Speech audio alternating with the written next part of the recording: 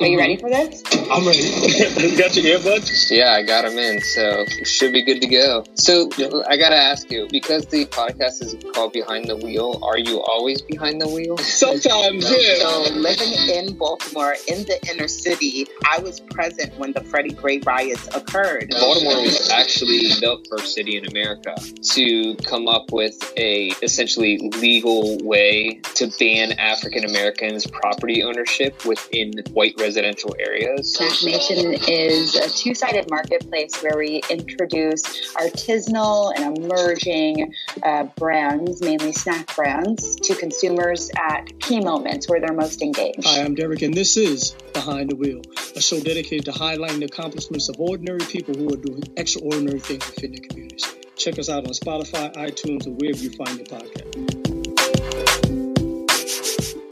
Good morning and welcome back to another episode of Behind the Wheel. I'm your host, Derek Oxley, and today's episode is brought to you by the folks at the Creative Running Collection, an eclectic ensemble of artists from all walks of life and disciplines. I mean, we're talking established to wannabe writers, actors, directors, artists, bloggers, vloggers, videographers, podcasters, journalists, producers, and editors who are passionate about creating content for running and entertainment purposes. Still, but more importantly, they inspire people to pursue a healthy lifestyle by helping them identify their purpose, maximize their potential, accelerate their growth, and continuing the cycle. In other words, they help people IMAC their life. So, if you've got some hidden talent and you're looking for a safe place to express, hone, and display your talent, shoot them an email at thebehindthewheelmorningshow@gmail.com. If you're an entrepreneur, a small business owner, or know of an entrepreneur, a small business owner looking to advertise on the Behind the Wheel podcast, but weren't certain as to whether or not there was a possibility, we have eliminated all the guesswork. It certainly is a reality. Who's this we you're talking about? You know it's just you. We're going to go with we. We now have, we going with we? I think we're going to go with we. Let's try. We now have the ability for you to sponsor an episode. How cool is that? Your ad can run pre, mid, or post roll. Simply visit coffee.com/BTW podcast. The details will be in the show note. That's KO-fi.com/BTW podcast. And one of the cool things about coffee.com is it allows supporters of the show to buy me a cup of coffee. You all know I like coffee. So shout out to LaToya Shante, Soul Inspired, Kimberly Hall, and Kim Isaiah. That's why I'm all hyped up on this coffee. Good morning and welcome back to another episode of Behind the Wheel. I'm your host, Derek Baby Ox, Baby O, D-Rock, D Livingstone. Woo! It's another day. I hope you all are doing well. It's always good to be on this side of the lawn. I remember the first time I heard that. This guy, he's standing in front of me. He's got on a pair of khaki shorts, a white T-shirt, a Hawaiian shirt, unbuttoned. And we might have had the first button, the last button at the bottom, buttoned. And a pair of penny loafers with the pennies included. Mm-hmm. I must confess, I too, at one point, did own a pair of penny loafers. I was known on occasion to polish my pennies, and reinsert them. In any event, if you've been following along for the last couple of weeks, we've been talking about this Rebuild New York Roadrunner situation. It's been in the news. If you're a runner, I'm sure you've heard about it. And if you're not a runner, it's been out there. So we've been following along for the last couple of weeks, first on Instagram, and then on Facebook within several running groups. I wanted to hear directly from Rebuild New York Roadrunner. So I slid into their DM, landed on first base. That's a sports analogy, baseball to be specific. You think you needed? I didn't need to say that. It was just sliding in the DM always sounds sort of creepy, Not people want to slide into the DM, but anyhow. Initially, I was hoping to have an actual conversation with a representative from Rebuild New York Roadrunner, but they were concerned about retaliation. And I even suggested altering their voice as an option, give it sort of like a mysterious tone. We finally settled on, why don't you just send over an email with the questions? Okay, I could do that. And they sent over a secure email address for me to send it to. Got me feeling like 007 or a CIA operative. I was game, So I went out and I purchased a tan trench coat, a Stetson hat, and a cigar. I'm feeling like Columbo out here. So I sent off an email to him. This is pretty much what the email said. And posted the article on Medium and used they have it play it. It's a service. They'll transcribe the audio into text. So I'm going to ask the questions, and then some guy on this via the app will answer the questions. So this is me talking, and then when it gets to Catherine, which I should have did I use a female? I'm not certain or not at this point. It doesn't even matter. But you would hear the responses from Rebuild New York Roadrunner. Mm-hmm. Good morning, Catherine. I don't know if that's your name or not. And it doesn't matter, but for the purpose of this interview, that's how I'll be referring to you. I want to feel as though I was talking to a real person instead of a random stranger.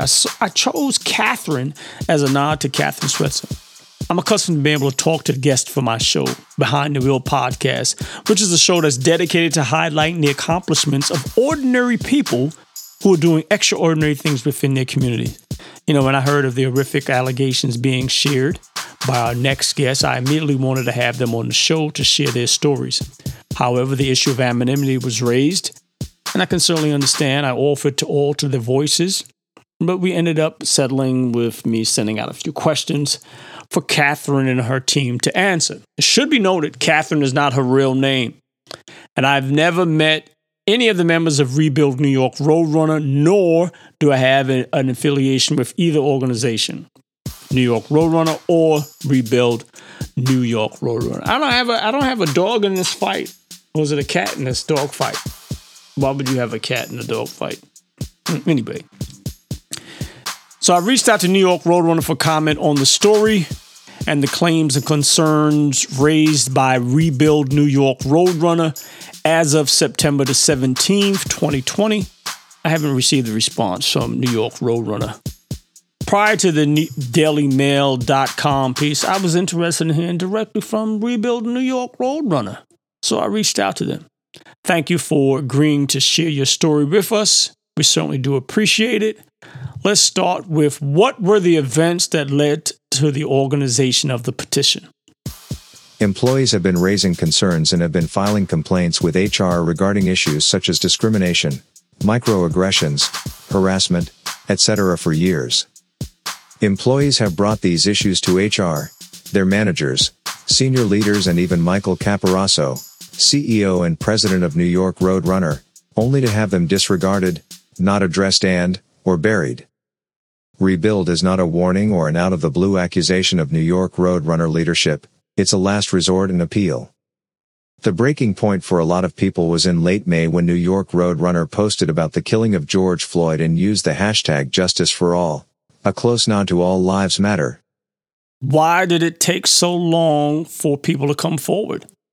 Have members of Rebuild New York Roadrunner received threats of violence?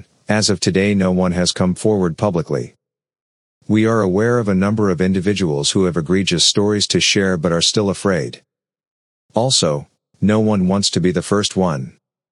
But it really does just take one, and hopefully the rest will follow. Many of us still work at New York Roadrunner, and we are concerned about losing our jobs in the middle of a global pandemic.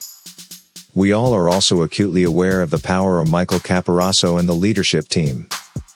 We have heard rumors that they would like to press charges against us, and having worked with them the last few years, we know they are capable of doing so. Leadership at New York Roadrunner is capable of retaliation. Many of us have seen what they do to staff who speak up. The culture is very retaliatory. Why not just leave and look for employment elsewhere? Again, a lot of reasons. Personally, I feel I have invested so much into this company at this point that I would like to see the change. Other group members have different reasons. I am also starting to see things that happened to me when I was a young employee now happening to junior staff, and it breaks my heart. We want to be the ones who can say we did everything we could do to help. It's all about making decisions you can live with.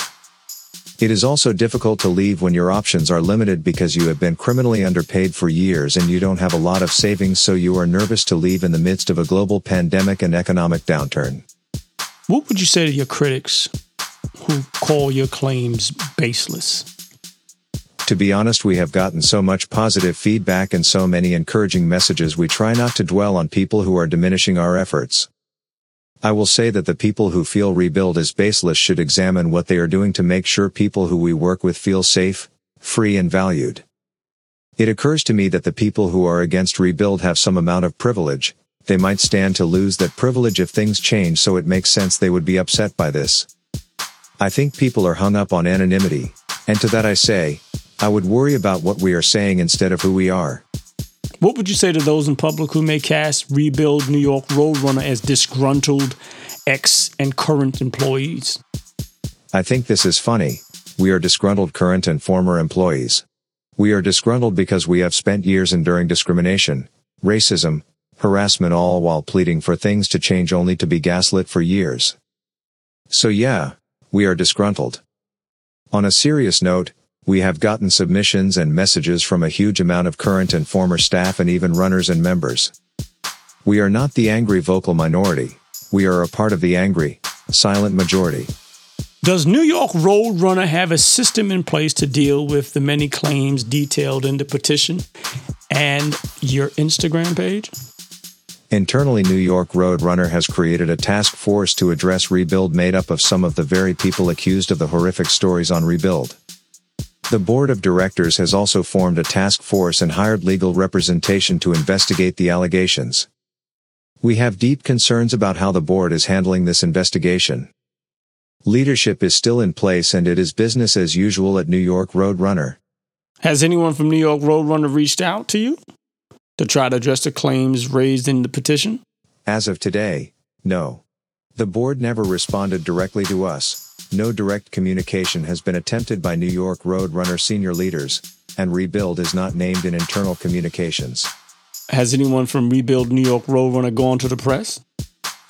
We've made no attempt to contact any press. Press reached out to us and we obliged. There are new things in the works that will be out soon. So, what would you say to your critics who are calling the petition a baseless smear campaign that reeks of just piling on Black Lives Matter and Me Too movements without a stitch of supporting evidence? Again, I ask them to examine what they are protecting and why. It's unfortunate that we live in a world where people think anyone would willingly want to spend their time doing this if it were not an emergency and completely valid. I think saying pile on to BLM and #MeToo diminishes both of those movements and everything we are trying to do with Rebuild. When we say rebuild, we mean it. We don't aim to destroy New York Roadrunner, we just want to eradicate the toxicity and make it a place where people, women and Black Indigenous people of color are valued, empowered to grow personally and professionally, and feel safe working. I can imagine what rape victims must endure after a brutal attack, and then to be confronted with the public scrutiny we place the victim on trial. I think we just got to do a better job making it a safe place for people to speak out against injustice and inequality. What can we do to help provide a safe place for victims to speak out without fear of retaliation afterwards? When a victim says they have been hurt or wronged, believe them. Period. There is a misconception that victims have so much to gain from throwing allegations around when in reality it is an extremely painful and terrifying experience to come forward. You risk a lot by doing so, even anonymously, and no one would want to immerse themselves in all this unless they had to. What is the ultimate goal of Rebuild New York Roadrunner, and are you hopeful in reaching your objectives? Our goal is for Michael Capiraso to step down as CEO and board member of New York Roadrunner. Michael has fostered a toxic environment at New York Roadrunner for years, one that has encouraged other leaders to abuse their power and go unchecked. We believe that Michael is the root of the issue and would like to see him replaced with a leader who is rooted in day and community service. New York Roadrunner needs to put community service first and profit second. Well, that's about all for now. Is there anything further you'd like to add? One more thing we would like to say. We would like to state again that we are not attempting to destroy New York Roadrunner. We are simply trying to eradicate the deep-seated issues of inequality and discrimination that run rampant within the organization. We truly want to see New York Roadrunner be the incredible resource and leader it can be for this community. The issues we list are not new. Rebuild New York Roadrunner comes after years of employees doing everything they can to inform leadership and address the issues we all know exist internally. Rebuild is our final attempt to create change after years of having these issues buried and not addressed internally. There are many experiences and stories that have not come to light yet. We would like to see these all be heard and addressed. We are hopeful for change and optimistic that this type of toxicity will no longer have a place at our place of work, in our community and in our world. Thank you to everyone who has sent us support, stories, and thank you BTW for this platform.